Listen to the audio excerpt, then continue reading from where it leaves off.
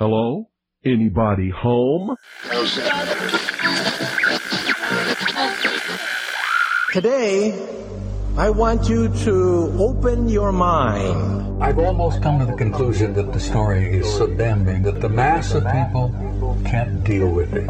We are in process of developing a whole series of techniques to get people actually to love their servitude. We face a hostile ideology, global in scope, atheistic in character, ruthless in purpose, and insidious in method. For we are opposed around the world by a monolithic and ruthless conspiracy that relies primarily on covert means for expanding its sphere of influence. To change the minds and the attitudes and the beliefs of the people of the world, especially the United States, to bring about one world socialist totalitarian government. The potential for the disastrous rise of misplaced power exists and will persist. It has patterned itself after every dictator who has ever planted the ripping imprint of a boot on the pages of history since the beginning of time. Brutes have risen to power, but they lie. Dictators free themselves, but they enslave the people. If you can get people to consent to the state of affairs in which they are living, then you have a much more easily controllable society than you would if you were relying wholly on clubs and firing squads and concentration camps. Tools of conquest do not necessarily come with bombs and explosions and fallout. There are weapons that are simply thoughts, attitudes, prejudices, to be found only in the minds of men. As you connect the dots between different people, organizations, places, religions, history, suddenly the picture starts to form. If you don't connect the dots, it's just a mass of what's all this about. The kingdom of God is within man, not one man nor a group of men, but in all men, in you. You, the people, have the power to make this life free and beautiful, to make this life a wonderful adventure. Someone born in the United States is not more special than someone born in Mexico. Someone who is white is not more special than someone who is black. They're just vehicles for the consciousness to experience. War is peace. Freedom is slavery. Ignorance is strength. They do not want your children to be educated. They do not want you to think too much. It was learned that the aliens had been and were then manipulating masses of people through secret societies, witchcraft, magic, the occult, and religion. They reach into our children in music, television, books. Prey on children's innocence. How can I disprove lies that are stamped with an official seal? So if you have the opportunity to stand next to one of these machines, it feels like an altar to an alien god. Genetic power is the most awesome force the planet's ever seen, but you wield it like a kid that's found his dad's gun. The Army Air Forces has announced that a flying disc is now in the possession of the Army. Too many others know what's happening out there, and no government agency has jurisdiction over the truth. Any state, any entity, any ideology that fails to recognize the worth, the dignity, the rights of man, that state is obsolete. A case to be filed under M for Mankind in the Twilight Zone. About time some of you got acquainted with the real hard truth. It's the heart that says, I will not acquiesce. Broadcasting from the Sonoran Desert, I'm your host, Ryan Gable, and you are listening to The Secret Teachings Radio, airing 5 nights a week, Monday through Friday, after Clyde Lewis and Ground Zero, starting at 10 p.m. to midnight Pacific. Thank you so much for tuning in this evening, this morning, this afternoon, whenever and wherever you are listening around the world. If you'd like to contact the show, rdgable@yahoo.com is the email. Social media, TST__radio on Twitter, Facebook.com/The Secret Teachings. Search The Secret Teachings on any radio or podcast player. You'll find the show. There will be advertisements, though, so if you want to get rid of those advertisements and support what we do, please subscribe on our website at thesecretteachings.info for the full show archive. You'll also get access to our montages, digital copies of all 4 of my books, and these are huge books, big books, lots of information. You'll also get access to the private RSS feed, so you can listen on your podcast radio player, your application, and not have to worry about listening to those annoying advertisements. Thank you to all of you who have subscribed or have bought any of my books, especially my new book, Liberty Shrugged. It is available now only at www.thesecretteachings.info. Tonight on the broadcast, a special edition of the show. One of the few people that I have not gotten a chance to interview, David Knight of The David Knight Show, will be joining us in the second hour. But I promise you the first hour will not be dull. I have a series of sound clips to play for you, and I have a thought pattern, a process of thought here that I want to share with you that will extend into the second hour when we get David on the broadcast this evening. And that is, no matter the uniform and no matter the name, brown shirt, black shirt, Hugo Boss uniforms, red guards, authoritarianism seeks to undermine universal natural law and basic human freedoms. It doesn't matter what you call it. It doesn't matter if you call it fascist or communist or socialist. I don't care if you say it's Adolf Hitler or it's Joseph Stalin. Archetypically speaking, good guys do not censor speech. Good guys do not prevent religious gatherings. Good guys do not block, ban, or cancel information. Good guys do not ignore trial by jury. Good guys do not advocate for abolishing a natural right to self-defense. Good guys do not advocate for the elimination of civil liberties, especially under the guise of something like a voting right, a civil right, expanded to be a civil liberty to undermine the true civil liberties and the true rule of law by using raw demos or democracy because it sounds nice as a weapon, as a tool to undermine that system and take control of it and replace it. Archetypically, good guys don't do those things. The freedoms of speech, press, religion, congregation, protest, jury trial, equality under the law, etc., all extend from thought, consciousness, and through natural law by what we may call God. Without the freedom of expression, without the freedom to express our thoughts through our consciousness, thought police manufacture our reality. Thought police rewrite history. Facts, historical events, they're put into the memory hole. And through marginalization and demonization of certain groups, I don't care if they're on the left or on the right or down the middle, there is ultimately mass murder of the physical after mass murder of the mental. Fascists, communists, doesn't matter what you call them, fascist, communist, and all the others have accomplished these ends all throughout human history. Except the word fascist is largely seen as a slur, while communist is seen as a compliment nowadays. President Joe Biden recently referred to a large portion of the American public as being, quote, semi-fascist. In two different speeches this week, including one last night that looked like something from V for Vendetta, the president referred to MAGA, Trump supporters, and certain conservatives as being extremist. In his previous speech, even CNN said that fascism might not be the best word to use. Take a listen to Joe Biden and his fascism extremism comments, which were then, because they're not actually his thoughts or views, I don't believe, or per se. It is the line coming out of the White House, controlled by something other than Joe Biden, where you have the press secretary saying the same thing. Here is Joe Biden. I respect conservative Republicans. I don't respect these MAGA Republicans. The MAGA Republicans don't just threaten our personal rights and economic security. They're a threat to our very democracy. They refuse to accept the will of the people. MAGA Republicans don't have a clue about the power of women. Trump and the extreme MAGA Republicans have made their choice to go backwards, full of anger, violence, hate, and division. But we've chosen a different path. Forward. So that is Joe Biden, a compilation that audio issue there is on the end of the source of the audio, not on the show. But that is Biden saying that Trump supporters, MAGA supporters, etc., and by association so many others, are inherently a threat to democracy.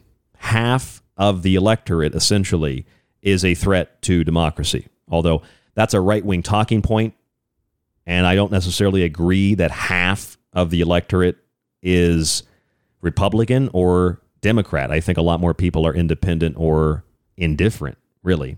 But the idea is one political party identity labeling their opposition as a threat to democracy, a threat to the rule of law, etc. Even CNN said, I don't know if that's the right thing to do. Extreme MAGA philosophy to semi-fascism. What exactly is semi-fascism, Kareem? So let me just first say this tonight, what you heard from this president, Don. And again, thank you for having me, because this is really important. The American people have a choice in front of them. And the president laid that out very clearly, very powerfully. You're with us or you were against us? What Democrats are doing and what they are delivering and what they have done, Don, in less than 2 years, which is lowering costs on prescription drugs, lowering the energy costs, making sure that we have this historic legislation to really deal with climate crisis. All of these things are important. Standing up for women. And they are, Karine. I want to get to all those things. With all due respect. But we have a short time. I'm going to get to all those things. But if you'll answer my question, we can get to those things. I am. What exactly is semi-fascism? Don, I was just about to get to your question. Okay. I really was. But right. I want to, you brought me on the show for a reason. And it goes on and on. So even CNN says, what is semi-fascism? Can you explain that to us? And of course, Karine cannot explain it because she might be a bigger puppet than Joe Biden is. But Joe Biden, in a second speech, this one last night, where he looked like the chancellor from V for Vendetta or the Hitler comparison with the fists. Here's a little bit of that speech. Joe Biden saying the same thing. MAGA Republicans, Trump supporters, and by association so many others, they're a threat to democracy. They're extreme. They're extremist. In fact, the press secretary, the White House, said that if you don't agree with the majority, you are in the extreme. I thought if you didn't agree with the majority, you're in the minority, but apparently you're in the extreme. Take a listen to a little bit of what Joe Biden said last night.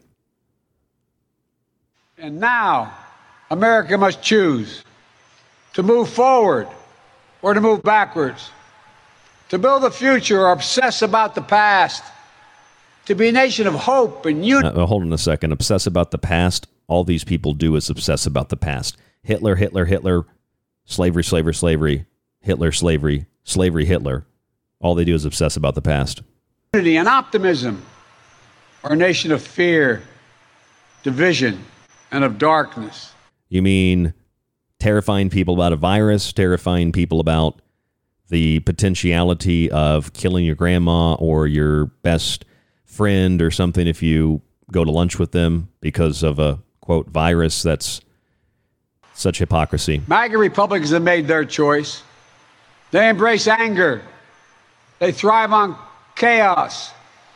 They live not in the light of truth, but in the shadow of lies. It's supposed to be poetic. But together we can choose a different path. We can choose a better path forward to the future. A future of possibility, a future to build and dream and hope. And we're on that path moving ahead. We must be honest with each other and with ourselves. Too much of what's happening in our country today is not normal. Donald Trump and the MAGA Republicans represent an extremism. But it is totally normal to chemically castrate children. It's totally normal to separate families and prevent people from congregating and having religious service. And it's totally normal to force people to take experimental vaccines or mRNA shots and then tell them, oops, they didn't work. We knew they didn't work, as Brick said. All that's totally normal. None of that is extreme. It is extreme, however, apparently, to like the idea of making America great. even if you're not a Trump supporter. But if you do like America, that puts you into the same category. So you are an extremist. You are a potential terrorist. You are a white supremacist. You don't believe in democracy. You're a threat to the country. That's what they're saying. That threatens the very foundations of our republic. Now, I want to be very clear. These drones clapping. Not every Republican, not even the majority of Republicans are MAGA Republicans. Not every Republican embraces their extreme ideology. No, because most of the rest of the Republicans are just like the rest of the Democrats. They work for the system. They work for the corporations. They work for the big banks. They work for the international groups like the World Economic Forum. So, of course, Democrats like Biden don't have an issue with those Republicans because those Republicans are basically like Democrats. They just have a different color tie and vice versa. Now, they're telling you that if you believe in the idea that is utilized with the image of Donald Trump, with the image of Make America Great, it's not about Donald Trump. It's not about Republicans. Obviously, Biden even acknowledges that himself. What it's about is the symbol that is Donald Trump, the symbol that is Make America Great. If you really believe that America is great or had been great and you want to make America great again, whatever that might mean to you, if you believe in that idea, that is what makes you a danger, which tells you that those people who are writing these speeches and those people that are expressing these views, they don't like America. They don't like the idea that America has been, had been, continues to be, or might be made more great in the future. That's what they're telling you. Trump is the face. That red hat is the face. It's the symbol. It's the poster. What they're really promoting is the idea behind what those things represent. Those are just symbols. But see, what happens here is you might not be a Trump supporter. You might not be a MAGA supporter, but if you believe in, say, a secure border, doesn't matter how important or unimportant the topic is to you or to your party, but if you believe in a secure border, well, that associates you with MAGA and Trump, so that must mean you are an extremist. So you can say that it's not about Republicans, but as soon as you say that this is extremism and this is a threat to democracy and a threat to the country, that the real threat to the country, the real threat to democracy, the real threat to the rule of law are people that believe in what the MAGA Republicans and what the Trump supporters believe in, that's when you recognize who the real enemy is. So they can say it's not about Republicans, and perhaps it's not, as long as Republicans do the same thing Democrats do. What it's really about are the people who have ideas and viewpoints that are similar to the MAGA Republicans and similar to the Trump supporters, even if they're not MAGA Republicans, even if they're not Trump supporters. It's the idea that matters. Here is the press secretary, Karine Jean, saying half the country are extremists. And again, we see majority of Americans who disagree. And so when you are not with where majority of Americans are, then, you know, that is extreme. That is an extreme way of thinking. I thought if you weren't where the majority of people were, you were simply in the minority. And I thought that progressives in particular wanted to protect the minority. I guess not. Maybe they'd like to use race and sex and gender and other similarly related things as weapons and tools in the culture war. Because if they care about minorities, they would care about the people who don't agree with the majority. Take a listen to that again. And again, we see majority of Americans who disagree. And so when you are not with where majority of Americans are, then, you know, that is extreme. That is an extreme way of thinking. Well, that means her way of thinking and Joe Biden's way of thinking must itself be extreme, because when 58% of the country doesn't approve of what you're doing, unless I'm getting the math wrong here, 58% is more than 42%, which is the inflated approval rating of Joe Biden. sounds like, since they're in the minority, they're the extremists. You see what's happening here? Joe Biden can cleverly say, or whoever writes the script can cleverly say, this isn't about real Republicans. This is about MAGA supporters and Trump supporters. No, it's about what MAGA and Trump symbolically represent. And those symbolic things that you, who might not be a Trump supporter, who might not be a MAGA hat wearer, you agree with those concepts and ideas, traditional conservative values. What happens is you get grouped in together with them. You, again, become the extremist element. And if half the country, plus, she's saying a majority of people disagree with MAGA and Trump and those ideas and concepts, that must mean everybody else is an extremist. Except in reality, your approval rating is so low, a majority of the country disagrees with you, which makes you the minority, which makes your views extreme. And that's how it has to be if we're changing definitions and changing how we view things, changing reality. By definition, if your views become unpopular, do they become extreme? Do you see what I mean here?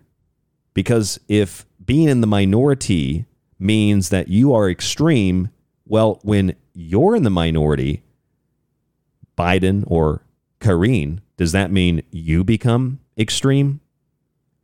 That's an important distinction to make, and it's a very obvious distinction to make. And once again, by putting the minority into a classification system where they become extreme and a danger to the country, seems to be quite anti-progressive to me. You're not just in the minority. You're an extremist element of society because you don't agree with the hive mind herd. That's extremely, extremely dangerous. And you talk about hatred. Here's the guy running for the Democratic Party in Florida against Ron DeSantis, Charlie Crist. Here's what he had to say about his opponent. Those who support the governor should stay with him and vote for him, and I don't want your vote. If you have that hate in your heart, keep it there. If you have that hate in your heart, keep it there. All I could think of was the Chappelle Show, Player Haters Ball, the Clayton Bigsby. You got hate in your heart, let it out. White power. Charlie Crist, Joe Biden, so many of these people, they literally use the word hate in every speech. Hate, hate, hate. It's about hate. These people hate, hate, hate. We want to unify. It's that dichotomy, that false paradigm, the left-right paradigm, making you believe that you're either with the good guys or you're with the bad guys. And it's as simple as that. And that's why Joe Biden refers to some of the country as semi-fascist. That's why they call them extreme and a threat to democracy, because if you believe in the symbols of Trump and MAGA, which is a lot more people, and even some Democrats agree with the ideas, that makes you a threat. And once you're a threat, and once you're a fascist in particular, fascism is seen as such a terrible thing that we could do anything to these people to stop them. And we should maybe do something to stop them. Would you kill baby Hitler? Would you kill baby Stalin? Would you kill baby Mao? And once the goal is justified, it does not matter how we arrive at that final solution. Although fascism rejects the Marxist class warfare in exchange for nationalism, the results are essentially the same for commoners. The Marxist system produces not a nationalist outcome for the people, but instead binds them perpetually in class struggle and collectives. Here in the States, it's race, sex, gender, class, etc. struggle. That class struggle, conceptually, allows for a ruling class, the axe, to rule over all of the twigs, all of the sticks that are bound in that fasci of despotism. The Communist Party becomes the state. It becomes the national identity, just as it replaces God. Fascism results in the same exploitations in favor of the nationalist or nationalistic state.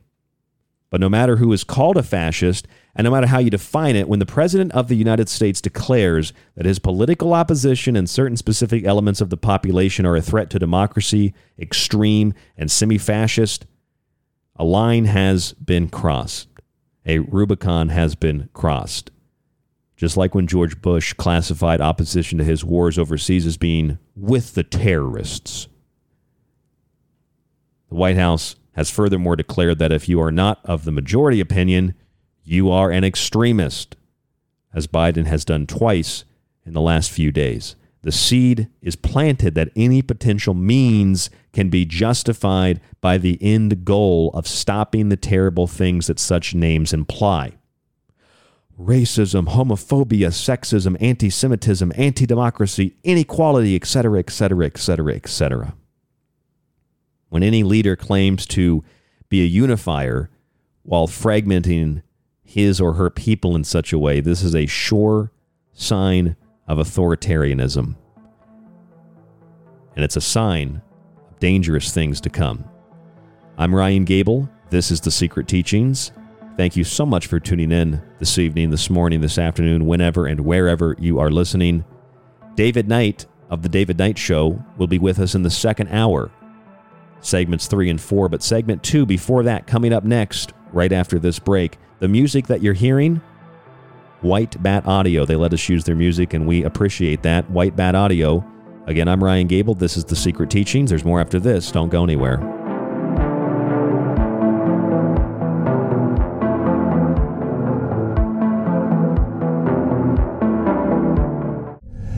If anyone can hear this broadcast, I'm still on Earth.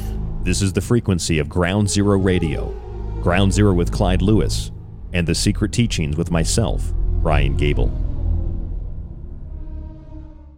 You are listening to The Secret Teachings. To contact the show, to share information and your opinion, or give recommendations, email rdgable@yahoo.com. Visit the Facebook page, facebook.com/The Secret Teachings, or visit the website at www.thesecretteachings.info. This is Linda Godfrey, author of Monsters Among Us, and you are listening to The Secret Teachings with Ryan Gable. You could listen to this. And again, people say David has no evidence, David has no evidence. I hate this channel. Or you could listen to The Secret Teachings with myself, Ryan Gable, 5 nights a week on Ground Zero Radio. Join us to explore the outer limits of history, symbolism, parapolitics, and more. We'll explore a little bit of everything, but don't take my word for it. I'm kind of like you. I'm a last of a dying breed, a generalist. That's The Secret Teachings, 5 nights a week on Ground Zero Radio. Want to hear more of the Secret Teachings radio show? Search for the show on any radio or podcast player, or find links and a free archive at thesecretteachings.info. If you want to get rid of those annoying ads and get extra perks like access to the montage archive, digital copies of Ryan's books, and early access to the show, then subscribe to the full show archive at thesecretteachings.info. Visit the website and click the button that says subscribe. You can do so monthly, yearly, or through a one-time donation. Your support always keeps The Secret Teachings on the air. Do you like The Secret Teachings and Ryan's passionately balanced approach to subjects from food and health to the entertainment industry and the occult? Then check out Ryan's books, available in PDF and softcover with free shipping in the United States. For a deeper look into artificial intelligence, UFO cults, black goo, and pacts made with the devil in the music and entertainment industry, have a look at the Technological Elixir. Or look for Ryan's masterpiece, Occult Arcana, an encyclopedia of occult knowledge spanning from mythology and science to symbols and sigils, from ritual magic to voodoo, and from comparative religion and psychic abilities to paranormal activity. Just visit thesecretteachings.info. Hello, folks. This is Jordan Maxwell, and you're listening to The Secret Teachings. Excellent shows. Keep listening with your host, Ryan Gable. Think about your hero when you're at ground zero and call out to the fallout back to me. Attention, you are tuned into restricted airspace. Tune out immediately. This is the frequency of the Secret Teachings on Ground Zero Radio.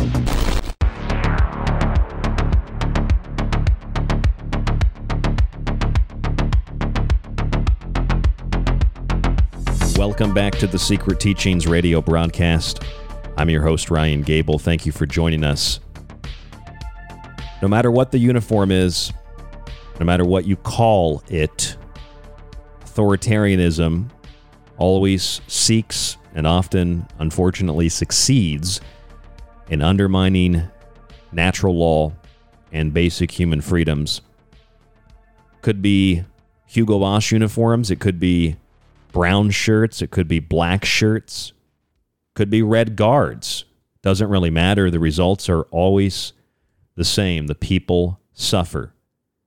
And often the people suffer irreversible damage to not only themselves, but to future generations, to their culture, to ideas which usually become illegal, ideas and expressions, that's thought and consciousness, but to culture, to ideas, to customs, to habits, to beliefs. All of those things are exterminated alongside of the authoritarian takeover.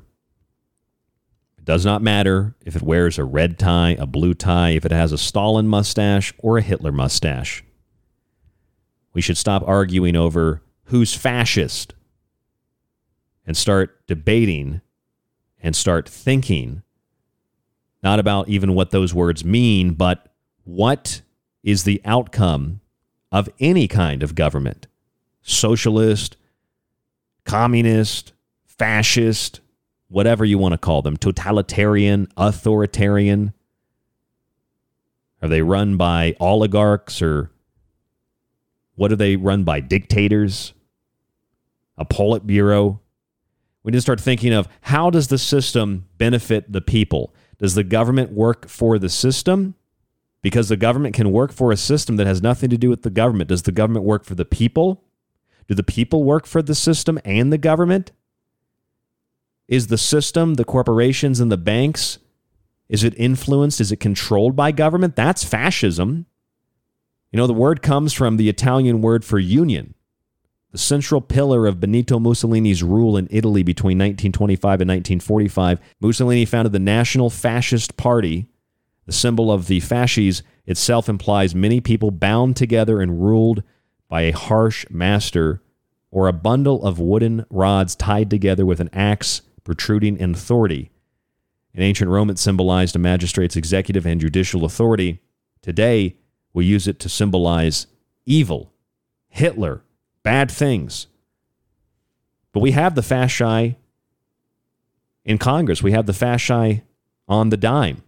The fasci has other meanings. It's not always an evil symbol, in the same way that the swastika is not always an evil symbol. A hammer isn't necessarily an evil symbol, neither is the sickle. But when you put them together and you starve 45 million people to death in China, 6 to 9 million to death in Ukraine, tens of millions in Russia, and you slaughter the rest, and the few that survive work for the system, or they bow and worship at the heels, at the boots of the party leader. I don't care what kind of system it is. Communism in particular is one of the most fascist systems ever designed by man. There is no debating that. There is no questioning that, both symbolically and by definition. If you take out the corporate banking components of it, fascism can be applied to pretty much any system of government. But we're so almost excited. It feels like some people are actually excited to label their political opponents fascists. Joe Biden says that a majority of the country are semi-fascists. Now, that is a Republican talking point, but I don't think I've heard a single Republican explain what that really means. See, Joe Biden said that mega Republicans, Joe Biden said that regular old Republicans, are not really the big issue. Take a listen. I respect conservative Republicans. I don't respect these MAGA Republicans. I respect conservative Republicans, not these MAGA Republicans. He said something similar last night in his second speech this week that looked like something from V for Vendetta. He looked like the Chancellor. He looked like Hitler with the fists, the red in the background with the military escort. See, the thing is, when they tell you, just as the press secretary has told us, that if you're in the minority, you're not a minority, you are an extremist. You are a danger. You are a threat. Take a listen. And again, we see majority of Americans who disagree. And so when you are not with where majority of Americans are, then, that is extreme. That is an extreme way of thinking. You're either with us or you're with the terrorists. You either believe what we believe or you're not even in the minority. You're just an extremist. You're a danger. You're a threat to everything. You're a threat to the Capitol. You're a threat to the party. You're a threat to the, or at least their, rule of law. What they're not telling you directly, and neither are Republicans, by the way, because apparently I would call it existential thought, but it's not existential. It's quite elementary, Watson. When they say it's MAGA Republicans and Trump supporters, what they're actually saying is anybody who believes in what those people believe in. And what do those people believe in? Well, they could believe in a lot of things. A lot of Trump supporters are hardcore QAnon fans or supporters or cult members or whatever it is.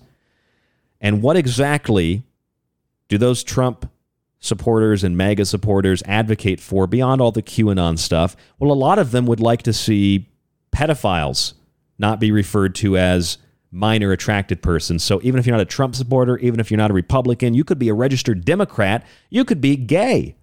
And you could say, hey, I don't agree with normalizing pedophilia. Suddenly, I don't care what your voter registration card says. I don't care where you stick your private parts. You are in the category of MAGA and Trump because of the association with the symbols of what those things represent. That's what they're telling you. And that means way more than half. Republicans are wrong. Way more than half the country are considered extremists. What they're actually telling you, what Biden is saying, what the press secretary is saying, you are either with the party or you're against the party. There is no in between. That's what they're telling you.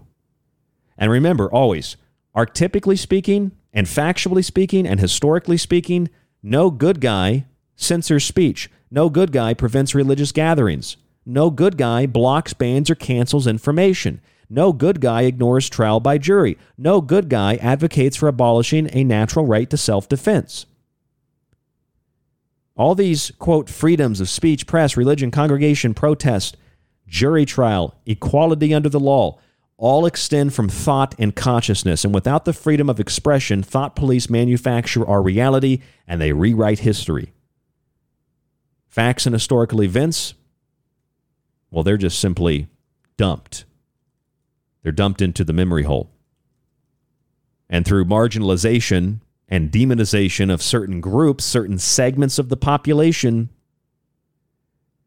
the mass murder of the mental, the mass murder of consciousness becomes the mass murder of the physical. No matter who is called a fascist or how you define it, or brown shirt, black shirt, Hugo Boss, red guard, when the president of the United States declares that his political opposition and certain specific elements of the population, generally speaking, most of the population, more than a majority, are a threat to democracy, that they're extreme, that they're semi-fascists, we know that a line has been crossed, a Rubicon has been crossed, and there is no going back. George Bush once famously said, "You're either with us or you're with the terrorists." President Biden has referenced a similar fallacy in two of his last speeches, including the one last night, and the White House has furthermore declared that if you are not of the majority opinion, you are an extremist. Therefore, the seed is planted that any potential means can be justified by the end goal of stopping the terrible things that such names imply. Racism, sexism, homophobia, transphobia, anti-Semitism, anti-democracy, inequality, etc. And the implication is always the same. It's always Hitler. It's never Mao. It's never Stalin. When any leader claims to be a unifier while fragmenting his or her people in such a way, this is not even a sign. This is a fact of authoritarianism. And it is an omen of very dangerous things to come. Once that Rubicon is crossed, mob rule, the rawest form of democracy, usurps Republican government and initiates the collapse of structural order in cultured society. And the strong arm of government is thus offered as the solution to such destruction. Democracy, people power, is replaced with democide, the leading cause of oppression and death worldwide. You thought iatrogenic death was one of the leading causes of death? Iatrogenic death in the medical industry? You thought that was bad? Not when you look at democide. Democide government, that is the biggest killer. We have to understand, no matter the uniform, no matter what you call them, and no matter, furthermore, what they say, the words that they use. Words are important. And I can tell you that I'm a good guy when I'm a bad guy, when I go against your interests. No matter the uniform, the name, or the words, authoritarians always seek, and unfortunately, usually succeed in undermining the rule of law and basic human freedoms. I don't care if they have a Make America Great hat on. I don't care if they have a BLM sign outside their house. I don't care if you voted Republican for the last 30 years or Democrat for the last 30 years. I don't care if you like Ronald Reagan. I don't care if you're a fan of John F. Kennedy. I don't care where your political allegiance is. Political allegiance, uniforms, names, and words mean nothing. They're symbols.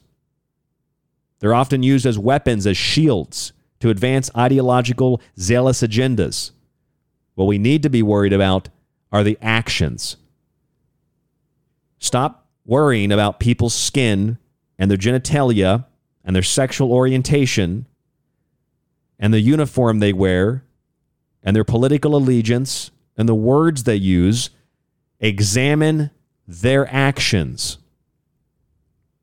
Examine their actions. To know a man not by the color of his skin, but by the content of his character. Examine their actions. Because regardless if they have a Hitler mustache, a Stalin mustache, or they're just a big fat slob like Mao Zedong, and he is. Any communist listing, Mao Zedong is one of the most disgusting pieces of trash that have ever lived on this planet. Karl Marx was a lazy bum who never held a job in his life. And his communist philosophy of utopia is a con. It's a fraud.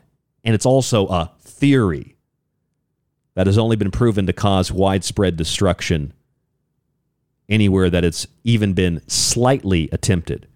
Real communism hasn't been tried. I say two things to that. Well, real capitalism hasn't been tried. But the second thing I say is you can't actually implement real communism worldwide for a lot of different reasons.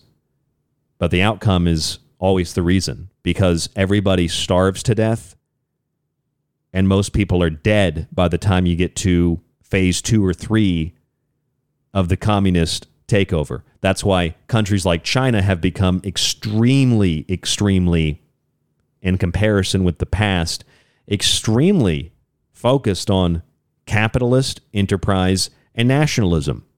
That builds a country. The only problem is China is extremely authoritarian and extremely not really Chinese nationalistic, communist nationalistic. They want to export their system to the rest of the world. And hey, to be fair, it ain't much different than what the imperialists, in the name of democracy and Republican government, it's not much different than what they've done, right? Isn't that what George Bush said for years? We got to go over there and fight them so they don't come over here and fight us over here. We got to stop them over there so they don't come over here. You're either with us or you're against us. Someone throws a shoe at him, he ducks, he comes back up. We're going to put food on your family. Democrats used to be opposed to those kinds of wars. A lot of real Republicans were opposed to those kinds of wars. Not anymore. I wonder how many people honestly know what September 11th is coming up in just a few days. Patriot Day, right? Patriot Day. Just raw, unfiltered, religious-like propaganda. Because just like when Bill Gates went to Congress a few weeks ago and got Manchin and all these other senators to agree to vote for the Inflation Reduction Act, Bloomberg News and others reported Bill Gates is the reason that act was passed. Here is an unelected billionaire philanthropist with a eugenics background and no medical degree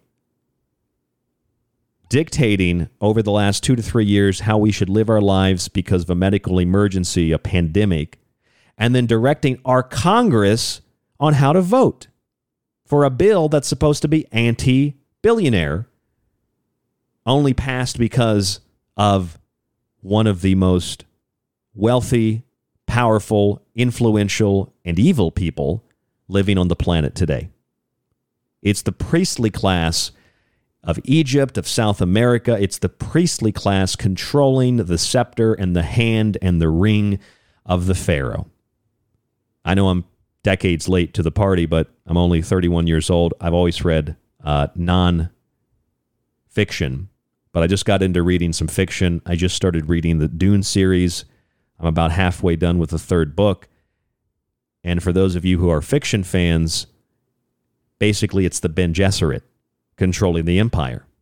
It's the Sith from Star Wars controlling the Empire. It's evil behind the scenes. And there's honest historical records about this. The priests in Egypt controlled the Pharaoh. The Pharaoh didn't actually have any real power. All the emperors in China, the long fingernails, the inability to walk because their muscles have basically seized up because they sit and everybody around them does all of their daily routines and necessities for them. They're just symbols. They're little talking heads. They don't actually represent the real power. So again, it doesn't matter the uniform. It doesn't matter the name. It doesn't matter the words they use or their political allegiance or alliances even. Authoritarianism seeks and succeeds to undermine universal natural law and basic human freedoms. And it does not matter what kind of shirt or tie, what color it is. It doesn't matter what they wear. It doesn't matter what they call themselves. It doesn't matter what they say. And it doesn't matter, furthermore, what they call their opposition. Joe Biden can say, not Republicans, but all these other MAGA people, these Trump supporters, they're a threat to democracy. They're extreme. But that means if you believe anything that MAGA or Trump supporters believe or think, then you become one even if you're not one. You see how it works? It's the association by the symbol. It means know a person by the color of their tie, their political allegiance or alliance. Know a person by the color of their skin, not the content of their character, not what they actually do. Listen, I have, in response, tongue-in-cheek over the years, I have said, I guess if I had to pick between a gulag in Russia and total devastation in China, I'd probably live in 1935 Berlin. It looked pretty nice in comparison. At least people had food. I have 3 listeners that listen to this show. One of them, give a shout out to Ryan Telberg up in the Dakotas. But 3 different listeners who have family who fled communist Russia to go to Germany, not really agreeing with Nazism, but just because there was food there. And I say it tongue-in-cheek, like I guess I would rather live in Berlin than live in Russia or China. But in all reality, I want liberty for everybody, every person. And I'm not going to advocate for it by using talking points and nice-sounding phrases and words. It's pretty simple. And it all is an expression of consciousness, which is an expression of the divine. And I don't care what your religious belief system is. There is a divine force animating the physical world. And that divine force, regardless of what you choose to call it, by its actions, you should know it. That divine force that gives you life and gives you the ability to think and experience the wonderful, beautiful, pleasurable things in the world, that divine force is the highest authority. And that's why most systems of government that are oligarchical, despotic, commit democide, genocide. Stalin in Russia famously said that the issue here is the party is above everything. There is no God. The communists have determined that God is not alive. There is no God, or God is dead, because the party has all the power and all the authority. It doesn't matter what your views are politically. When Mark Zuckerberg sits down and says, yes, the FBI came to us and told us to censor the Hunter Biden laptop story, that is interference in the election. When you see these advertisements on Facebook, I keep getting them. Stop the Republicans from stealing the next election. I thought you weren't allowed to believe in election fraud. And besides, if you're willing to discuss it and use it as a political advertisement, Republicans weren't the ones accused of stealing the election anyway. What do you mean stop the Republicans from stealing the election? Didn't a bunch of political representatives say the same thing in 2020? This president's going to try to steal this election. That undermines faith in the election system. I don't care if you're a Republican or a Democrat. Donald Trump failed you as a leader with the pandemic. He failed you as a leader with the vaccines that admittedly don't work. He failed you as a leader. I was listening to David Knight, our guest this evening, in the second hour coming up here very shortly. I was listening to him earlier today, and he said, I just wish Trump would go away. And I agree with David. I wish Trump would just go away, too. I'm tired of hearing about Trump, and I'm tired of hearing about people whine and complain and have to go to therapy because of Trump. Trump is not a leader. Trump is a failure. Joe Biden is the Democratic equivalent of George Bush. You're with us or you're with the terrorists. I'm going to put food on your family. Joe Biden shaking hands with the air. Like Chuck Schumer. Remember that? Chuck Schumer was shaking hands with the devil. He was looking at his chair, talking to his chair. Remember that? That video? These people are beyond out of their minds. They're totally psychotic. That doesn't mean that Trump didn't do good things. It doesn't mean that Biden might not have done a few good things. The president doesn't even have all the authority. Congress has most of the authority. He's going to get rid of your student loan debt. Really? Well, Congress has to approve that, so the president doesn't have any authority to do that. But we don't care about that. We don't focus on Congress. We focus on the executive. We focus on the color of the tie. We focus on whatever the party is called. That's what I identify with. Because it's all psychology. Behavioral psychology, behavioral nudging, the Bitterman chart of coercion, neurolinguistic programming, group identity. Sean Parker said that Facebook was created as a means by which to exploit a vulnerability in human psychology. You want to be liked. You want to have family and friends and community. You want to be social. You're a, quote, social creature. It exploits all of those things. It's the American Medical Association and Yale University and clinicaltrials.gov devising talking points for politicians and doctors and nurses about vaccines, or about anything for that matter. In this case, what I'm referencing, vaccines, clinicaltrials.gov and the American Medical Association use the talking points and the rhetoric and the propaganda and the words and the implications of those words, like waving a magic wand, like a sleight of hand, rather than showing people facts or, quote, science. Instead, we have people like Fauci who says, I am the science. Joe Biden regurgitating those talking points, telling Americans, hey, what's the big deal? Just get a vaccine. This is a very American thing to do. That's right from the talking point script. I mean, you've seen Joe Biden. He even has cue cards. Walk in the room, sit down and share, look at people, say this line. It's a fake White House, totally scripted. Joe Biden isn't saying those things that you saw and heard last night or a couple of days ago about extremism, about fascism, about a threat to democracy. Democracy is dangerous anyway. Democracy is a mob. They want mob rule because the majority sounds good. That's most people. Let's benefit most people rather than have a system of equal representation, a system of equal protection, a system of equal justice, where we don't base our determinations on who is guilty based on skin color or sex or gender, where a black man robbing a store isn't arrested because he's black.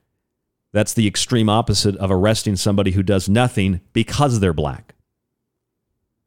You want equality in authoritarian systems? The only equality you get is the equality of outcome, which means everybody is equally poor, everybody equally starves to death, everybody equally suffers, everybody equally dies. This class, sex, gender, race, etc. warfare is the class warfare, the perpetual class struggle of Karl Marx and Mao and Joseph Stalin and the communist Marxist Gestapo party. And it doesn't matter if they're fascist or if they're communists. Authoritarianism in any form is a threat to human freedom. It is a threat to your divine birthright. I'm Ryan Gable. This is The Secret Teachings. David Knight of The David Knight Show coming up after this. You don't want to miss it. Stay with us right here on The Secret Teachings.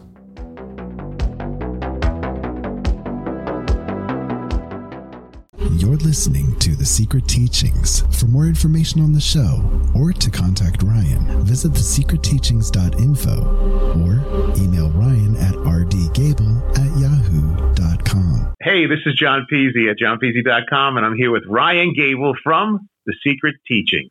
It's The Secret Teachings, one of the homes of the original Super Bowl analysis, airing exclusively 5 nights a week on Ground Zero Radio. If you're interested in all things that include the occult, from witchcraft to voodoo, and from mythology to alchemy, then why not check out the book Occult Arcana, complete with hundreds of beautiful images. Maybe you want to look at technology, black goo, UFOs, and demonic pacts made in the entertainment industry. Check out the technological elixir, black goo, transhumanism, and invoking AI. Or if that's not enough and you want a practical look at food, lifestyles, and ingredients, even those in your pet food, with free solutions to better health, then check out Food Philosophy. All 3 of these books are available in softcover or PDF at www.thesecretteachings.info. That's where you can read reviews, see pictures, and even order yours today. Are you intrigued by Paranormal Talk Radio? You'll love the new Paranormal Radio app from TalkStream Live. You'll find a great selection of talk shows covering UFOs, ghosts, strange phenomena, and much more. Download the Paranormal Radio app now and start listening to the very best in paranormal talk entertainment, including the network you're listening to right now, the Paranormal Radio app, free in Google Play and the iOS App Store. You could listen to this. And again, people say David has no evidence, David has no evidence. I hate this channel. Or you could listen to The Secret Teachings with myself, Ryan Gable, 5 nights a week on Ground Zero Radio. Join us to explore the outer limits of history, symbolism, parapolitics, and more. We'll explore a little bit of everything, but don't take my word for it. I'm kind of like you. I'm a last of a dying breed, a generalist. That's The Secret Teachings, 5 nights a week on Ground Zero Radio. This is Kev Baker of The Kev Baker Show, and you're listening to The Secret Teachings with Ryan Gable. broadcasting from somewhere between the normal and abnormal. A collection of question marks. No reason, no explanation. Just a prolonged nightmare in which fear, loneliness, and the unexplainable walk hand in hand through the shadows. It's The Secret Teachings on Ground Zero Radio.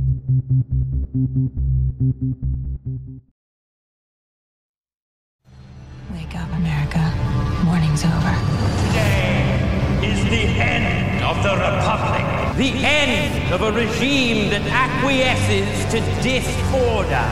This fierce machine which you have built, upon which we stand, will bring an end to the Senate. All remaining systems will bow and will remember this as the last day of the Republic. In order to really tackle terrorism, and this time domestically, you've got to attack and dismantle the command and control element of a terrorist group. And unfortunately, and I know this is painful to hear, that may mean people sitting in Congress right now, people in and around the former president. That's how you do this. The time has come. Execute Order 66. When they slaughtered Congress, we didn't wake up. I am the Senate. When they blamed terrorists and suspended the Constitution, we didn't wake up then either. The two most lethal elements of the domestic violence extremist threat are racially or ethnically motivated violent extremists and militia violent extremists. In the FBI's view, the top domestic violent extremist threat comes from racially or ethnically motivated violent extremists, specifically those who advocated for the superiority of the white race. Now I'm awake. Can the federal government take credit for saving us from a plot of its own creation? What it will not tell you is that there have been 20 foiled plots, and of them, 3 were interrupted by members of the public. The 17 that were interrupted by the feds were created by the feds. January 6th is now being used as a pretext to strip law-abiding Americans of their most basic civil liberties. You are our only hope. The America you know doesn't exist in our future. Bow and remember this as the last day of the Republic. Welcome back to the Secret Teachings radio broadcast. I'm your host, Ryan Gable. Thank you so much for joining us this morning, this afternoon, tonight, whenever and wherever you are listening around the world. The Secret Teachings can be found on pretty much any radio or podcast player, but the main show goes live 10 p.m. to midnight Pacific on groundzero.radio and Aftermath FM, the app. Those are the most reliable ways to listen. You can, of course, find the Secret Teachings archive without any outside advertisements that you'd get from other radio and podcast players by visiting our website, thesecretteachings.info, and subscribing. You'll also get access to our montage archive. You'll get copies digitally of all of my books to read and download. I've written 4. My new book, Liberty Shrugged, is now available. You can also buy those books separately, and it's all on the website at thesecretteachings.info. And when you subscribe or when you buy a book, you keep us on air Monday through Friday, 5 nights a week.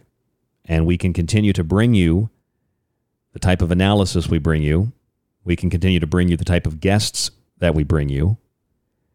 And sometimes maybe we'll inject a little bit of humor into the show. We have some people that come on the show that we kind of joke around with. I want this to be a thought experiment. And tonight I have a new thought experiment for you. I want you to think of this. I want you to think of fascism, communism, all these other isms, and whether or not the name actually matters that much.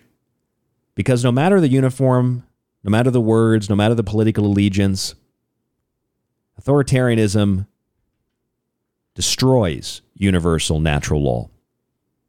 It destroys basic human freedoms. Whether brown shirt, black shirt, Hugo Boss uniforms, red guards, it doesn't matter. The results are always the same.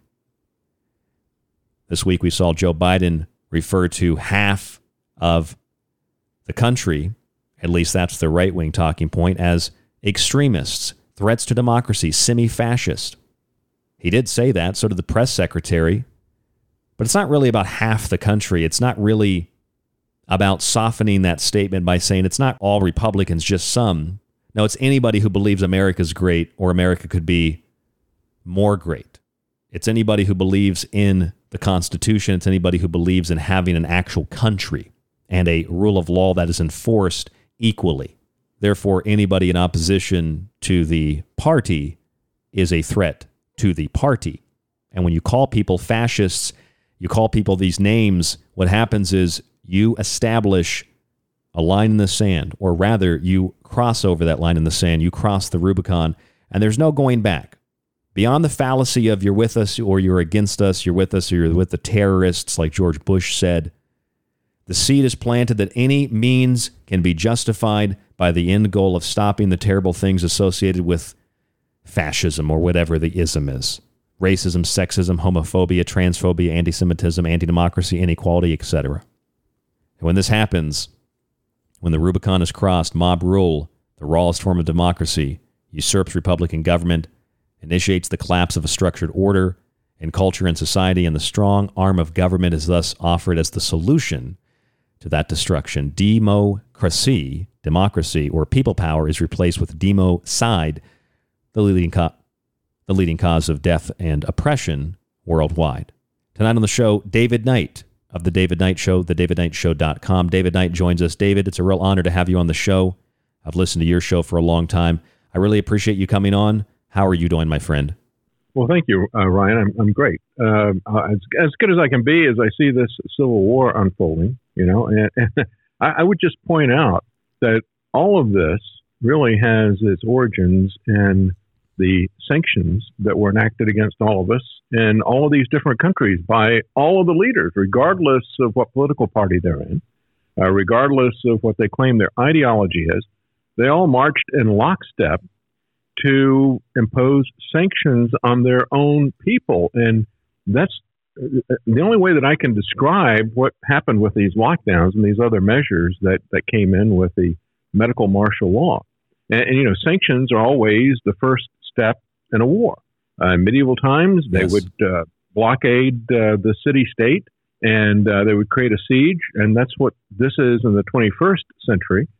When you do economic sanctions against a country, that is an act of war. It's the first step of war, and most usually winds up bringing on a war of some sort. That's what we see happening in Ukraine. But they're doing that to us domestically as well.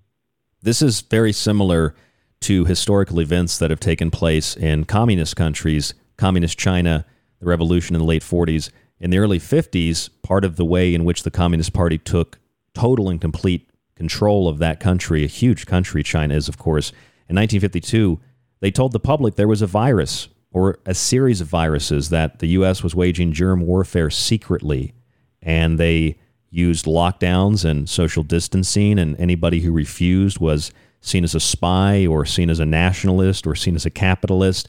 And when vaccines were rolled out and different drugs were introduced to fight these diseases, obviously if you refused, you were put into those categories, rounded up, but if you refused the vaccine, you couldn't participate in society anymore. And then they admitted a few years later, it's all made up. It's not true. That happened in the 50s in China. That's what we just experienced in the last 2 to 3 years here in the U.S. and around the whole world. It's an amazing parallel, isn't it? It truly is. And thanks to you for pointing that out. I had not seen that before. But, you talk about China is also the Great Leap Forward, right? Very much like the Great Reset. You're going to take these people out, deliberately starve them into submission. And that is another part of what is happening now. Ryan, I looked years ago when we had a lot of what I felt were preparations for a civil war. You had the Obama administration putting militarized equipment in with police departments and, the MRAPs when they were putting these things in and that type of thing. Oh, yeah. A lot of that was happening, and it was really suspicious to look at this. It was very strange. And even at the time, they were so desperate to put this military equipment in with police departments that they actually stopped the surplus equipment going to rural fire departments, which that's what they had been doing since the end of World War II. And they really did need it because most of the time it's the small rural areas that are on the front lines of fighting a big forest fire, maybe coming from public lands or something like that. And so they really needed that help. They didn't have the money to pay for it. And this surplus equipment from the military was a great thing. So they actually stopped it and were focusing all their effort on giving all the surplus military equipment to the police departments. It's like, well, what is this about? they stopped. They had a lot of volunteer fire departments get in touch with their senators, and they were able to stop that within a couple of months and reinstitute the longstanding program that had been there. We start looking at this and say, what is going on with this? What are they really working to establish? And I started doing an investigation of asymmetric warfare departments within the Pentagon, and what they were saying in terms of asymmetric warfare would be the type of warfare that we've had and done very well at in Afghanistan, in Iraq, and many other places, where they could easily go in and destroy the military of their opposition, but then they would send the boots in the ground there to occupy it, and then not do very well with people who were armed with very basic equipment. And so I said, what is it? What is happening with this? And one of the things that they looked at, Ryan, was the profile of the person that would resist them. And I thought it was very interesting because there was a lot of talking in America about these Islamic extremists and all the rest of this stuff. And yes, there is Islamic extremism. I'm not underplaying that. But what the asymmetric warfare people were saying was that the leaders of this movement were not religious. They were secular. They said, if you look at it, and it was true. I looked at a lot of them. They're typically were in their mid-30s. There were people who had a very good education, came from a well-to-do family within the area. But they said that their initial motivating factor was that everything had been taken away from them by the U.S. occupation. And they saw that they had no way to get it back other than, their backs were to the wall. They had to fight to get it. So it was that desperation. That's that blowback. And then born out of that, they would turn to religion, but that the religion wasn't their motivating factor to start with. And I thought, well, that is kind of what they're pushing us into today, isn't it? Taking everything away. Absolutely. That's the blowback that Ron Paul used to talk about famously. That's the reaction that people have when you take everything from them. They have no choice. They become desperate. Those are very dangerous people. That's exactly the system that is being manufactured and cultivated right now. And when we have a system that takes everything away from us and we are desperate, that creates the conditions in society which leads to what I see today happening as societal collapse. Look at Chicago, look at Los Angeles, look at these big cities. It's literally crumbling internally from the policies not prosecuting criminals, allowing people that commit crimes in general to basically encouraging them to commit these crimes because there's no repercussions for them, punishing law-abiding citizens. This is also, in parallel, David, precisely what the Red Guards did in communist China. They were given total authority to rape, to pillage, to loot, and nobody could do anything to stop them. That's right. Yeah, they want chaos, and they want to destroy society, and that's one of the ways that they're doing it. And I think the other part of this, it is a deliberate takedown, and it is a deliberate program of chaos by releasing prisoners. We saw that with Boudin, who was thrown out, and he had long ties to the Weather Underground, and he was actually raised by Bill Ayers and Bernadine Dorn, who were able to, because they were privileged white liberals, they were able to beat the rap on these terrorist charges. However, Boudin's family, the parents did go to jail, but Bernadine and Bill raised Boudin, and he was a real radical, and so was his mentor, who's in L.A., Gascon. And their purpose in terms of letting people get away with crime is to create chaos, and they've been heavily supported by George Soros. And I know as Obama was planning, as he was leaving in 2016, 2017, that transition time between the election and Trump taking office, that Obama and Eric Holder were talking about how they were going to focus on district attorney races and on state attorneys general races. And they had money from Soros. And so this is a plan. But I think it is, when you look at this, it is also all the rhetoric that we've seen from Biden this week. I think he's laying the foundation that as they take us down into chaos and into economic collapse, and make no mistake about it, everything that they're doing now is designed to take us into an economic collapse. As that happens, he is already directing the narrative for the people that he's going to go to literal war with. And that's what he's doing right now. He's preparing that. He's setting that narrative out. establishing these people are extremists, these people are terrorists, and that type of thing, which he may very well turn them into by destroying everything in their lives. Yes, that's a fantastic point. And when Biden this week called MAGA Republicans, Trump supporters, fascist or semi-fascist, and referred to them as extremists, the White House came out, the press secretary, and said that about half the country are extremists. And then she said that a minority of the people actually believe what they believe, what the Democratic Party or Joe Biden or anybody, even the mainstream Republicans. So since they're a minority, she said this because they're a minority, they are extreme. So you're not just a minority if you don't fit into the majority. You are an extremist because you don't share the official viewpoints of the party. And that's, yes, that's the narrative that they're manufacturing. And I think we've talked about this before the show. Back in 1957, there was something called the 100 Flowers campaign, where people in China were encouraged by Mao and the Party of China to write letters of distaste. Did you not like something that the communists have done to your village? Did you not like something that Mao has said?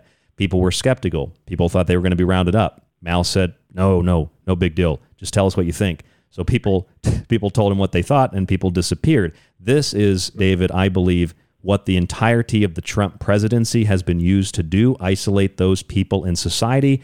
And I also think when they're saying MAGA Republicans, and Biden is strategically saying not all Republicans, just MAGA Republicans, well, what does the MAGA Republican represent? It represents someone who wants to, quote, make America great. So if you believe America is great or could be made great, you don't have to be a Trump supporter. You could be a Democrat. You still are an extremist, according to the party. Well, that's right. And of course, as we see how that campaign from China plays out in the United States, just take a look at social media. And I don't think it's a coincidence that we're seeing so much of a pioneering of authoritarian tactics via social media. I think it was designed for that very purpose. Going back and looking at the rise of geospatial intelligence, they started putting that together in the late 90s as the internet was becoming practical in terms of bandwidth to be able to do a lot of things that they really couldn't do before that because of a lack of bandwidth. And, the original design for the internet goes back to the early 1960s. J.C.R. Licklider at DARPA was talking about how he could create this intergalactic computer network, and they just shortened it up to Internet. For the longest time, I was an engineer back in the 1980s. Electrical engineer was what I had my degree in. And we would use DARPANet and other things like that. And then it became ARPANET, and then it became the Internet and so forth. So all this has its origins in the DARPA and the military-industrial complex. Then by the time they got to the 90s, when it started, it was clear that they were starting to rapidly increase the bandwidth. They started geospatial intelligence in a big way. And it's interesting to me, Ryan, that nobody ever uses that term. But we saw this with January the 6th when they put a geofence around areas in Washington, and then anybody that they found inside that area was instantly guilty, right? Yep. And so that's what geospatial intelligence has been about. It was the fastest growing part of the intelligence community for the last 2 decades. It's where James Clapper rose to power. Was within that community. Prior to the lockdowns, they were having annual conventions, geospatial intelligence conventions. They were getting over 4,000 people to attend, all in that industry. So it's a very big industry, which nobody wants to talk about. It reminds me of the NSA in the early days when it was no such agency. Because nobody would talk about that. But, it really is about mapping your political and your religious beliefs and mapping them to the people and to a geographical location and tracking everybody with the appropriate data mining. And so it really is like the 100 Flowers campaign. It's a lot more powerful because of the leverage of technology. Human nature doesn't change, but the technology has given these dictators and these people who want to control us from a central location, it has given them a very, very big club to use against us. And so I think that's really what we're seeing. And one of the things that we need to be concerned about, and of course, something that nobody in Washington of either party is concerned about. All they're concerned about, as we've seen in the hearings about censorship, Marco Rubio would say, well, you're going to censor the people that we tell you, not the people that China tells you to do, right? So you're going to take orders from us, not from China. And then within the American government, It's the people who are Republicans and Democrats. They want this tool. Both of them want the tool. They just want to be the ones in charge of it. You're not going to censor the people the Democrats tell you to censor. Are you going to censor the people we tell you to censor, or vice versa? And if you're a Republican that wants to do that, or a Democrat that wants to do that, you're either a fascist or you're a socialist. We throw these names around. And again, the name doesn't matter. The uniform doesn't matter. The words that are often used don't even matter. Political allegiance doesn't matter. What matters, like Martin Luther King said, is the content of your character, the content of the elected official's character, not what their political views are perceptually, or the words they use, or the names of their affiliations, their party, the uniform they have. None of that matters. But see, we are so vain in a natural way. We look to people that we identify with in groups and collectives, and that I think the natural basic human instinct to fit into groups, to fit into society, to have people we agree with, I think that has been highly weaponized through psychology, through behavioral nudging, psychological programming, if you will. Oh yeah, and that has been used to coerce people into isolated groups and then to pit them against each other like a giant game of chess. Oh, absolutely. Yeah, like I said, early 1960s, J.C.R. Licklider, he was coming to all this from a psychological standpoint. Yeah. When he talked about the internet, and so I don't believe, he was a psychologist by training, so I don't believe that their interest was really kind of setting up a Hitchhiker's Guide to the Galaxy type of thing. I think that, Douglas Adams kind of picked up that idea and ran with it. I don't think that was their intention whatsoever. We're going to have this giant encyclopedia where we can find all kinds of information. No, Google has become a search engine that is designed to hide things, like you and me, because they don't want people finding us. And, so when they put this together, it is very much a psychological tool. If you look at what was happening at about the same time, you have the Milgram experiment, everybody's the famous experiment that you see at the beginning of Ghostbusters as a take on it, where you give somebody an electric shock, but they did it for real on that one. But, he had people that went on the gag and they were pretending that they were getting electric shock, and they had an authority figure who was telling them when the person would give the wrong response, give them a shock, and kept telling them to ramp it up until they got to a lethal level. Well, they reproduced that decades later, and they did it as a game show in France. And, and the audience was cheering this stuff on. And they found that about, 2/3 of the people would follow the authority figures' orders, even if it meant killing somebody. And a similar experiment was the Ash experiment, where they would use peer pressure.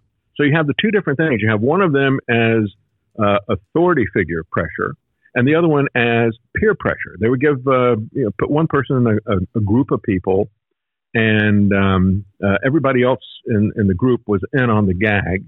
But this one person would be there, and everybody would give an obviously wrong answer. They might show them something very simple, like, which of these 3 lines are longer, and with something that simple, that obvious, 2/3 of the people would go along with the crowd when the crowd would give the wrong answer.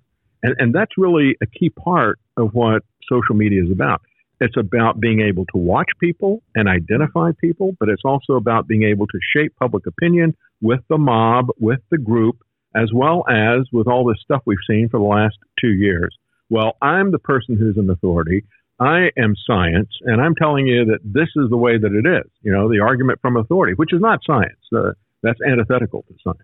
And when you look at psychological methods, the Bitterman chart, for example, the Bitterman chart of coercion to extract confessions from prisoners that are false, essentially, isolation, monopolization of perception, humiliation, exhaustion, threats, occasional indulgences, and then things like enforcing trivial demands and demonstrating omnipotence. These are basically the different layers and levels of the response to the so-called pandemic. This is precisely almost like a script, how local and state governments handled pandemic responses. It's all about psychology. And David, on this show, I like to use history as an oracle for the future and for understanding what's happening in the present.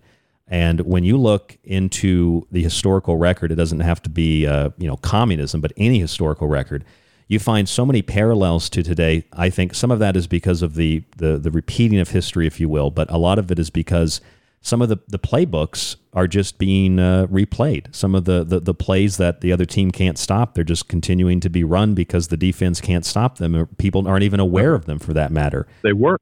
They work. Yeah. So it's just that simple. You mentioned the Great Reset and the Great Leap Forward. Absolutely. And there's no doubt about it. When you look at, even if it's kind of tongue in cheek, you look at Joe Biden, Kamala Harris's little campaign logo, the 3 red banners. Others have pointed this out. 3 red banners is a communist ideological slogan that calls on the people to, quote, build a socialist state, or build back a socialist state on the ashes of the old nationalist world. So build back better, the Great Leap Forward, Great Reset. Social justice and equality of outcome is just the cultural revolution, destroying the 4 olds of ideas, culture, customs, and habits. It is, I think, too light to say that it is a repeating of history. It is a copy and pasting of the historical record, all historical events, to the present, because a lot of history has been censored, particularly the communist historical record. We call people fascists, but when we call people communists, they take it as a compliment. Why is that? Yeah, that's right. Well, these terms are malleable, aren't they? Yeah, just as we've seen so many things redefined in this the last couple of years. The people who are redefining the language are telling you what you can and cannot say, and that in and of itself is one of the most fascist things I've ever seen in my life. It's the type of thing I about 2 years ago, I did about a 12-minute reading of with music and stuff like that of Alexander Solzhenitsyn's "Live Not My Lies." It was the last essay that he wrote before he got thrown out of the country, and he was fortunate to have been thrown out because they'd been putting him in gulags and that type of thing. And so in that essay, he was talking about how, and it's essentially the same thing that George Orwell did with 2 + 2 = 5, that the purpose of these dictators is to tear you down internally so that you repeat and regurgitate what you know is not true. That's the key thing. You know that this is not true, but you're going to say it and you're going to live by it. And not only are you going to say that thing that's not true, but you're actually going to believe it. You're going to engage in double think and all the rest of this stuff. And so he wrote an essay called "Live Not My Lies." And, it is a thing that we have to understand. And in it, he said, look, I understand because they control everything in this country, which is the goal for them with the Great Reset, with the 2030 agenda for sustainability and the smart cities and all the rest of the stuff. The goal is for them to control everything. Solzhenitsyn said, I understand. You're not going to have any food to eat, any place to live. You're not going to have a job, nothing, if you don't do what they say. He says, so if you're in that kind of a situation, maybe you will repeat to them what they want to hear, but do not believe it. Don't ever, that is the trap. That is the key trap, that you would believe it. And so he and the dissidents that were in the Soviet Union, set up their own underground literature. They called it samizdat, and they would spread this around so they could think freely, speak freely, and keep that independent thought. That is what they're trying to crush. And all the labels, we talk about fascism and communism. Again, it's authoritarianism and it's totalitarianism. Authoritarianism, taken to the extreme of where they control your mind, is totalitarianism. And that's what both of these seek to establish. They just come at it with a different set of lies. The fascist will come to you typically with a set of lies that are based on you as an individual people and as a special nation and all the rest of the stuff, whereas communism will typically come to you with a international orientation. But both of those are a trap because they both take you to the same hole.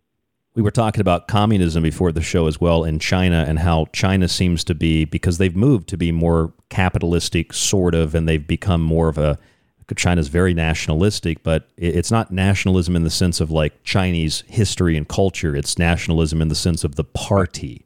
That's right. That's right. Yeah, they do want to get rid of the Chinese culture. There will be no culture except the one that they've invented. That's absolutely true. That's and that's what we see over and over again.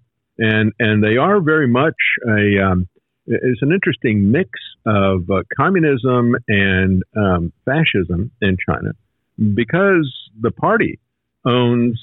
You have to, if you want to. They open up the country for business, and that helped them to grow. But as they allowed that little bit of freedom and a little bit of market forces, they made sure that they kept control of the market personally, because if you wanted to come in there with a corporation, you had to have a Chinese Communist Party member as a partner, and that's the only way that you're going to get in. That's Mussolini's fascism. Yes, exactly. The merger of state and corporations, exactly. We could call it crony capitalism here in the United States. And that's the thing, is these definitions are not clear-cut. I think the real orientation has to be not left or right or fascist or communist. Those are misdirections. I think the real reality is we need to start thinking in another dimension, not left and right, but also up and down, as Reagan pointed out.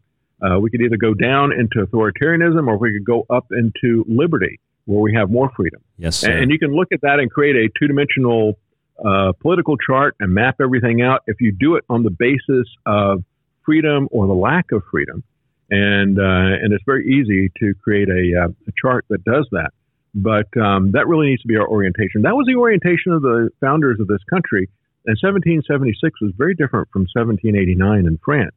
One of them was all about equality of opportunity and equality under the law, but the other one was about equality of results and a leveling. And that's what the founders called socialism at their time, was the levelers, because they wanted to take everybody down to the lowest possible level, except for a few people on top who controlled everything. Yeah, the true equality in that system is everybody is equally impoverished. You'll own nothing and you'll be happy about it.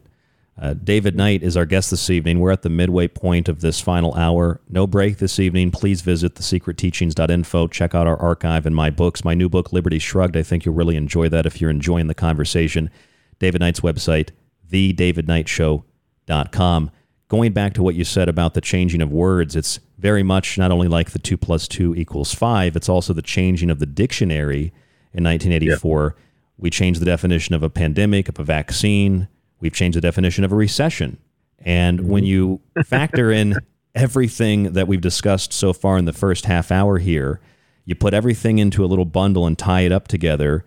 Ultimately, I think communism is the truest form of fascism by definition of what that symbol of a fasci represents. Yeah, that's right. A bundle. Yeah, a bundle. Dominated by the axe. Yeah, that's right. Yeah, it is interesting, isn't it? You know, we have dictates that come from dictators, and now the dictionary is a dictating dictatorship as well. I'm kind of sick and tired of taking dictate from these people. And that's one of the things, even to the extent, Ryan, of the blue states, red states. Isn't that an interesting inversion? You know, the Marxists have always embraced red, you know, and so I thought that was an interesting trick. I refuse to call to use that kind of terminology. And that's the key thing. We have to just refuse to use that kind of stuff. And, you know, if I refer to it, I say, well, you know, the so-called red states, and they do that. And I will put like a little footnote to it because I just hate that. I hate that. That was one of the first things they saw them start doing. All of a sudden, one day, they all just decide, okay, we're going to make the Republicans red and the Democrats will be blue. And it's like, well, why is that? You know, because they're the ones who have traditionally identified with all this, you know, the red Marxism, you know. But, well, you look at words. Words are so important. Look at the Webster Dictionary, named after Noah Webster, of Connecticut. And Noah Webster once said that, this is a quote, "Let principle be your guide. Regard not the particular set or denomination of the candidate. Look at his character." This is a guy that his name's all over our Webster dictionaries. Just like Martin Luther King said, "Judge a person by the content of their character, not the color of their skin." You find Republicans and Democrats doing this. I think Democrats maybe more so, or progressive more so, have made this a living to base and judge things on sex and gender and race. But let principle be your guide. Regard not the particular set or denomination of the candidate. Look at his character. We don't do that. I mean, most people that vote, David, I know for a fact, people don't even know the most basic forms of how a government is supposed to work in a Republican system, civics. I mean, think about this. You have people like Bernie Sanders, you have people like Alexandria Ocasio-Cortez, and there are many others. They have advocated recently for packing the Supreme Court so it votes the way they want it to vote in certain cases. They've advocated for overturning congressional procedure, and they've advocated for using the president's pen as an executive authority to make laws, which, as you know and I know, it cannot. So you have people that are trying to undermine the three major branches of government, especially Cortez, who thinks there's three chambers of Congress and three chambers of government, but they're trying to undermine the three major branches of government, merge them into one giant monster, and then unleash the monster. And then they still say that they believe in democracy and they believe in the rule of law and they believe in the republic. It's just like Senator Palpatine from Star Wars. I love democracy. I love the republic. Yeah, that's right. Well, she thinks there's three chambers of commerce. She's missing a few chambers in her brain. That's why I call her occasional cortex. Yeah. How do you get elected? Occasional cortex. What's that? I was like, how do you get elected? You don't even know. You're in Congress. How do you not know how many houses of Congress there are? My God, David. Well, we have a lot of problems with our elections, and it isn't just what happened in 2020 with Trump. And that was one of the things that I was saying all through this, stop the steal stuff and everything. That's one of the reasons I'm not at InfoWars anymore. I was fired for opposing all that stuff. But actually, I'm sorry. Can I ask you too? Because I listened to you on InfoWars, and I wasn't planning to bring this up, but I had always suspected. My initial speculation and suspicion was that you were fired because you weren't on the Trump train and you weren't on board with any of that. So that's for listeners who don't know. That's the reason. And it was a very, it was before the election. You mentioned character earlier, and so I was saying, okay, here's some issues with Trump. Trump was not my guy when there were 16 people running. I can tell you that. But when it was down to two people, I was of the same persuasion as Julian Assange, who they're now trying to kill. And that was, well, we know that Hillary is a criminal and a warmonger and all the rest of this stuff. We know exactly what she is. We don't know what Trump is. We might as well try it with him, and there wasn't any real viable third-party alternative with it either. And so, I begrudgingly said, okay, let's, supported Trump in that election. But prior to that, I'd had a lot of issues with him in terms of his support of torture, for example. He was opposed, and rightfully so, to the lies that got us into Iraq about weapons of mass destruction. Did he understand, though, that those lies came as a product of torture?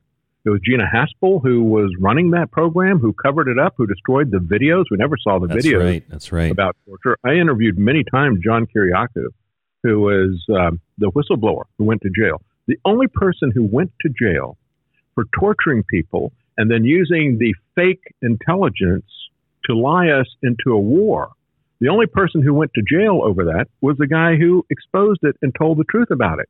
Gina Haspel was promoted by Trump to the head of the CIA. And you had even the psychologists who were training the CIA how to torture people. They were able to dodge a civil lawsuit even. No criminal charges were brought. They protected them against any civil lawsuit. So I had a problem with that. And I know that, prior to the election, Donald Trump and his son, Eric, were both talking about how wonderful torture was. And it's like, how can you hold these two things simultaneously, that you're against, it creates, just from the practical standpoint, right? But then there's another moral standpoint to it. And so I said, that's a real character issue as well. Well, should it be any surprise to us that he betrayed us, that he betrayed his oath to the Constitution because he betrayed his oath to his wife, especially the first one, Ivana? They even did a movie about it, First Wives, because he not only divorced her, but he, kicked her as she's going out the door repeatedly, just like he did the people he fired out of his administration. But, that kind of stuff really does matter. Character really does matter. And unfortunately, part of the corruption of our election system is to make sure that you don't have a choice, right? That you only have choice A or choice B. That's the Hegelian dialectic aspect of it. You'll vote against the worst one as far as the way that you see it. Yeah. And that's the way they're able to control people. And again, it's all psychology. And this is the way in which, I was reading articles years before the pandemic where Washington Post and others were saying, hey, we can't convince people to get flu vaccines, so we will just use, this was in an article, behavioral nudging to get them to take the vaccine. This is what they call it, political nudging, or, voting nudging. They just nudge people in the direction of whatever they think will give them the greatest benefit. It's like Alexander Tytler, the professor, said. He said that, democracy, like real democracy, cannot last because people eventually learn that they can vote for themselves, whoever's going to give them the most money or the most assets or whatever they can do from the treasury. And once that happens, the system collapses. Well, we're way beyond the rule of law now. And I was very upset about all the lockdown stuff. I wasn't telling anybody that Trump was playing 4D chess. Because you want to talk about the end justifies the means stuff, that's 4D chess. That's saying it's okay. He lied about what he was doing. He's doing the wrong thing, but he's lying to them. He's not lying to us. And he was Eventually, he's going to come back and do the right thing. He was not a leader. Yeah, that's not leadership. No. And so when we look at this, you have to follow principle. You have to have character, and you have to have the rule of law. And that's one of the things that we've lost. And I have a daily rundown and have since I was at InfoWars. As soon as this executive order hit on Friday the 13th, 2020, it was March 13th, I've kept a running total. And I used to open up my show there. It really did annoy Alex. I used to open it up with the music from the thing that started the program they had on ABC News is where Ted Koppel came up. And they started it in response to the Iranian hostage crisis. It started out, dun, dun, dun, dun, dun, dun, dun, dun, dun, and they would say, day number such and such of Americans held hostage. And so I would start it with a running countdown from that day that the executive order went out. And I called it America Held Hostage. And we had pictures of Trump marching with his entourage down a hallway, and he had a mask on with a presidential seal on it, and all the rest of this stuff. So that's really the way that I viewed it. And I was called out by the Southern Poverty Law Center and Daily Beast for being one of these crazy conspiracy theorists, paranoid. Sounds like racism. Sounds like racism and sexism, David. That's right. I was called out because I said it was medical martial law. And they said, look at this. David Knight is actually saying it's medical martial law. Well, it still is. And it's even worse than that because this executive order of 902 days ago, as of today, is still being used that way. It's being used by Joe Biden, for example, to his education department said we can forgive the student loans because we have an executive order of a national state of emergency. See, that's one of the things that it says we can do this with. And it's like, well, it's not emergency is the key thing. This is just a beard so that they can do whatever they wish. And they're using it in all kinds of things. And it's going to continue to be that way. And we have not seen the end of this by any means, as you know, Ryan, because they haven't given us back our freedom. What they've done is they have eased up on some of their dictates so that we don't take it away from them. If we were to take away this executive order, if we were to take away this authority because the public just said, that's it, we've had enough of this, stop it, they would have backed down. But instead, what they wisely did from their standpoint is to ease off on the pressure, take several steps forward. Now they've taken a couple of steps backwards, but they're still leaving in place this prevarication that presumes to give them authority to do whatever they wish. And that's the dangerous thing. And that's funny. You mentioned Obama and the militarizing of the police. And then within just a few years, that turns into defunding the police by supposedly the same Democratic Party. And you have, for some reason, you have Democrats that they would never take a shot if Trump was the one that helped manufacture it. But then they force you to take a shot when Biden is elected, right? And then now they're going to, when they're running against Trump, they said, you don't want to take this vaccine. I mean, it was done by Trump, and look, he didn't test it at all. And then as soon as he became president, oh yeah, this is great, and we're going to mandate it. Now, in the last couple of weeks, some of them have started saying, that vaccine, because the bodies are piling up, and they can't cover this stuff up. So now they're saying, it's that Trump didn't test this stuff. They're back to that again. But at the same time, the Democrat Party, many aspects of it, are still trying to mandate the vaccine in different places. So at the same time, they're telling you this isn't safe, it's not trustworthy, they're still mandating it. I mean, it really is, we don't have a bipartisan movement here. We got a bipolar movement, I think, that is bipartisan. It's crazy. And part of that is because of the dictates, the dictums, the executive orders. Like, for example, in a lot of cities, forget the national one or the state one. In a lot of cities like New York City and other cities like it, they have declarations of emergency that go back to the very first few days of the pandemic, and they have renewed them every single opportunity up until today. They'll never let go of that power. As a matter of fact, before I left Texas, I'm now in Tennessee now, but before I left Texas, Greg Abbott re-upped the Texas COVID declaration of emergency. He did it at the end of March. And I was like, what in the world is he doing? I mean, there was, in Austin, liberal Austin, where I was, you would see a lot of people walking around with masks and stuff like that. But even there people were waking up and, this isn't doing anything. But in Texas, you had Greg Abbott doing that. And Greg Abbott, one of these Republicans who was getting lots and lots of COVID cash from Trump, and all these governors were getting it. Brad Little, another Republican, had, several times what the entire state budget was. And he had that at his own discretion. Now, you give that kind of money to any governor, they're going to buy all kinds of political power in the future. That's the way they use it in corruption. That happened here in Arizona. I do not like our governor right now, Ducey. He's a Republican. The federal government threatened the state. Ducey's not a good governor at all, but he refused to enforce a lot of the mask mandates. So the federal government told Ducey, well, if you don't enforce the mandates, we're pulling education funding federally from your state. Yeah, exactly. And that's the way they work. That's why I say, you've seen that with the bathroom issue, with Biden and the transgender stuff and everything. He wants this thing to happen. And if you aren't on the same page with him, he's going to pull money from you somewhere, somehow. And just like you're talking about there in Arizona. But, people, when I would talk about this and say, look what Trump is doing. Trump's not doing it. It's the Democrat governors. I said, well, it's the Republican governors too. But I said, the money is coming from Trump. And if he doesn't like what Cuomo and Newsom and Whitmer are doing, he could pull the money away from them. But by keeping it flowing to them, that implies that he is fine with it. Because, the buck stops with him. And actually, it also started with him, too. Again, it's money flowing. It is. It's either that or it's incompetence. And it's, I think it's you go back to the idea we talked about earlier in the show this evening before David came on.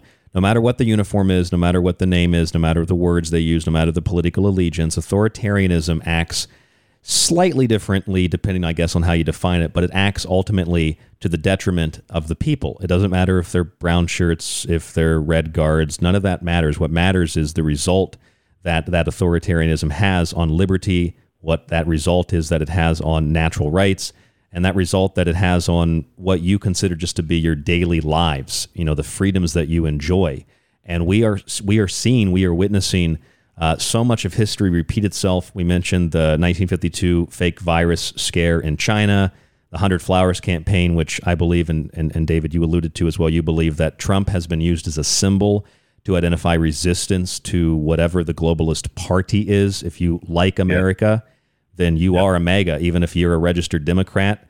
And we saw back in 1976, in fact, January 8th, 1976, a powerful but moderate communist leader died, Zhou Enlai. And as a result of his death, a lot of people came to the Capitol to mourn. They brought flowers, but the party didn't like that. So they issued a nationwide crackdown. They had fake trials. And they went after people in schools and office buildings, and anybody who was at the Capitol, even if they weren't there to mourn this guy's death, they were seen as an insurrectionist, they were seen as a rioter, they were seen as a looter, etc. Very similar to what we see with January 6th. So it's not only history repeating itself, but when history isn't repeating itself, history is being redefined, words are being redefined. This is the classic Orwellian, Huxleyan future. But when you talk more about Huxley, it's more scientific. It's a scientific dictatorship, like a medical dictatorship of COVID-19. It's all merging together into this one global system.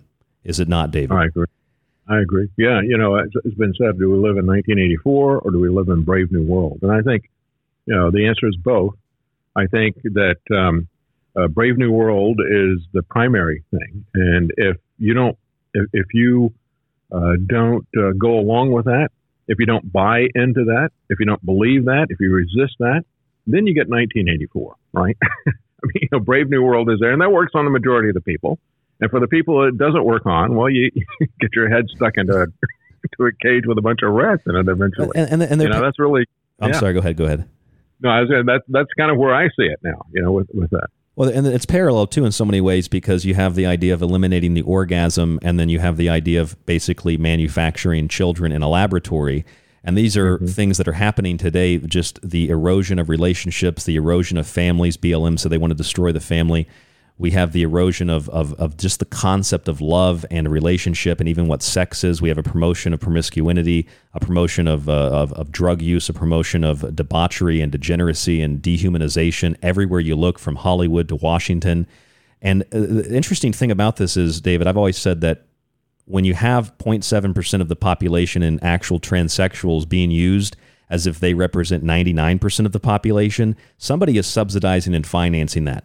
And you go back into history, I've done this several times on the show, I've explained this very quickly. In the 1920s, when the communists tried to take over Germany, they used, in fact, the word transvestite and transsexual stem from Berlin in the 20s during the Weimar Republic. They used these types of things, homosexual pornography. They degraded the German family. They demeaned women. They literally turned men into women and women into men. The first sexual surgery was performed in Berlin in the 20s. It's the same playbook, once again, and it's part of everything else we've discussed tonight.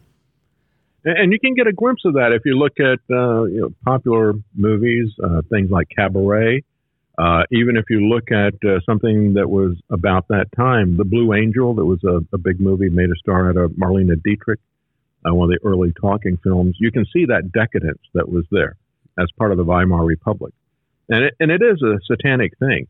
And you look at A Brave New World, the offering people drugs to just drop out, don't give a damn, take a gram, whatever, something of soma, something like that. So it is a way of getting people to take the easy way out, to go for comfort, to go for pleasure, and to, not worry about any of the morality of any of that. And it also is a big attack on the family as well. And you heard a lot of that this last week in the run-up to the speech yesterday of Biden, demonizing anybody that stands for the family, and so this has been a long-standing program, even to the extent, I would even say, when you look at Brave New World, and you look at a lot of these totalitarian things, I look at them as this is something they've always talked about, going back to Plato's Republic, where the idea was you had this stratified society like in Brave New World, and so you had the elites and you had the enforcers and the workers and all that type of thing, but you had the desire by Plato to make sure that everybody had allegiance only to the state, not to a mother and a father or a family. They didn't want people to even know who their parents were. So you were just to be connected to the state and the state alone. And so that kind of thinking has really served the people who want to enslave others via the state throughout millennia. And we've just added a very powerful, dangerous tool to it called technology. And that's really where we are today, is that technology. You mentioned how things are constantly repeating. And I talk frequently about the fourth turning by Strauss and Howe. The people who gave us the terminology for millennial. They had a cyclical vision of history. They traced in the early 90s, they traced a pattern of every 4 generations, society being radically remade. They traced that back 500 years in American and English history. And so the previous fourth turnings that we've had, most recent ones, we had World War II and the Great Depression. Prior to that, we had the Civil War. Prior to that, we had the American Revolution. So you get the idea of where we are. Now, they said in the early 90s, they said, well, probably sometime around the mid-2000s, you're going to have some kind of a disruptive economic system happenstance. It's going to be global because now everybody is synced up. And so about the mid-2000s, they said about 15 years from now, there's going to be some kind of an economic disruption. That's going to start this fourth turning. And it'll probably end up around 2029 or something like that. Well, interestingly enough, by 2015, Agenda 21 became Agenda 2030. And that is their time frame. And so we are in the middle of a fourth turning. And again, it's always accompanied by economic instability. And it is a fourth generation that has really had it with the institutions that are there. They're viewed as corrupt. And the question is, what is going to come out of this? Is this going to be down towards slavery, or is it going to be up towards freedom? We don't even understand the times that we're in, but the people who are pushing the levers and running through their agendas, they understand that time frame perfectly, and they understand the group dynamic, and they're exploiting that, I think. I agree, David, and I think that the fourth turning is the fourth industrial revolution. It's the rise of the Fourth Reich. It's media, social media, mainstream media, alternative media, entertainment, preparing us for the metaverse, which is meta, M-E-T-A, spelled backwards, A-T-E-M, atom. It's the black atom. It's the uncreation. It's the alteration or the disturbance or the distortion of the physical world and replacing it with synthetic biological systems, computers, etc., wherein there will be no more free thought. There will be no more divine connection. There will only be subservience to the technocratic authority. And I believe that LGBTQ is being used as a tool and as a weapon to further confuse and to disassociate people from reality, so that not only can you be anything you want to be, but ultimately robots don't really have a gender. They don't really have any sex. I agree. You look at all... You know, Ryan, I've been saying for a while that this transgender stuff was really to normalize pedophilia. Because if a child can determine that they're, reliably what gender they want to be, and if they can permanently mutilate or alter their body as a very young minor, then of course they can consent to sex. That'd be a small thing compared to that, right? Minor attractive person. That's right. That's right. So I always felt like that was the push, but lately I see it as going even beyond that. You were talking about training us to live in some kind of a fantasy. I think the ultimate destination of all of this is transhumanism. And this body modification that we're pushing on kids now, yes, it is abuse of children. It is satanic. It is pedophilia. But it is also training for society that you can be anything that you want to be. And you can mutilate your body to do that. Or if you don't want to do mutilation with your body, you can get into the metaverse. And in the metaverse, you can be anything or any entity. You can create something, and you can become that thing in the metaverse. And you can live in a virtual reality and never have to come out of it. It's kind of the Ready Player One world. But even Yuval Harari has mentioned that that's going to be one of the key ways that they control people, not necessarily even with drugs, but with giving them some kind of a fantasy experience that is totally immersive because of technology. Yes. And that will be a form of enslavement. We don't have a lot of time to conclude here, but if you look at the 6th generation tech that Samsung is developing, there's a white paper they wrote about it. They're talking about extended immersive reality, holographic creations of digital people, places, and things, or rather physical people, places, and things that are made digital. Absolutely. And in fact, I wrote a book about this called The Technological Elixir. Transgenderism is being promoted and pushed as a way to not only degrade and demean families and society and God, etc. It's also being used to implement the transhumanist system in the general population to get people to plug themselves into it willingly. They know the steak isn't real, but it still tastes really good. And they want to become something famous in the metaverse. Anyway, that's right. David Knight, thank you so much for joining us. I could talk to you for hours and hours and hours. David Knight Show, thedavidknightshow.com. Really appreciate you joining us. Where can listeners find you if they don't know about your show? Well, thank you, Ryan. Yeah, they can find me at thedavidknightshow.com. And we have the show is on Monday through Friday, 9 a.m. in the morning Eastern Time. But, of course, we also have links to podcasts. You'll see us on every platform that has podcasts, except for Spotify. Spotify doesn't like me. But all the rest of them, iTunes, the rest of them, I'm still there. But you'll see links to that. But you'll also see links to where you can watch the show in a video format. So we have the show go out live in a lot of different places, and you'll have links to that as well. We also put it up on different video platforms. Of course, I've been banned from YouTube, but other ones like BitChute and Odyssey and many others, Rumble. So there's links to that as well. So the best place to find us is at thedavidknightshow.com. thedavidknightshow.com. David, thank you so much. I appreciate it. Thank you. I appreciate it, Ryan. Thank you. I'm Ryan Gable. This is The Secret Teachings. TheSecretTeachings.info is our website. Check out David's show. Check out Clyde's show on Aftermath. Subscribe to his archive. Check out our archive and subscribe on our website. If you do, you support us. You keep us on air Monday through Friday, 5 nights a week, 10 p.m. to midnight Pacific.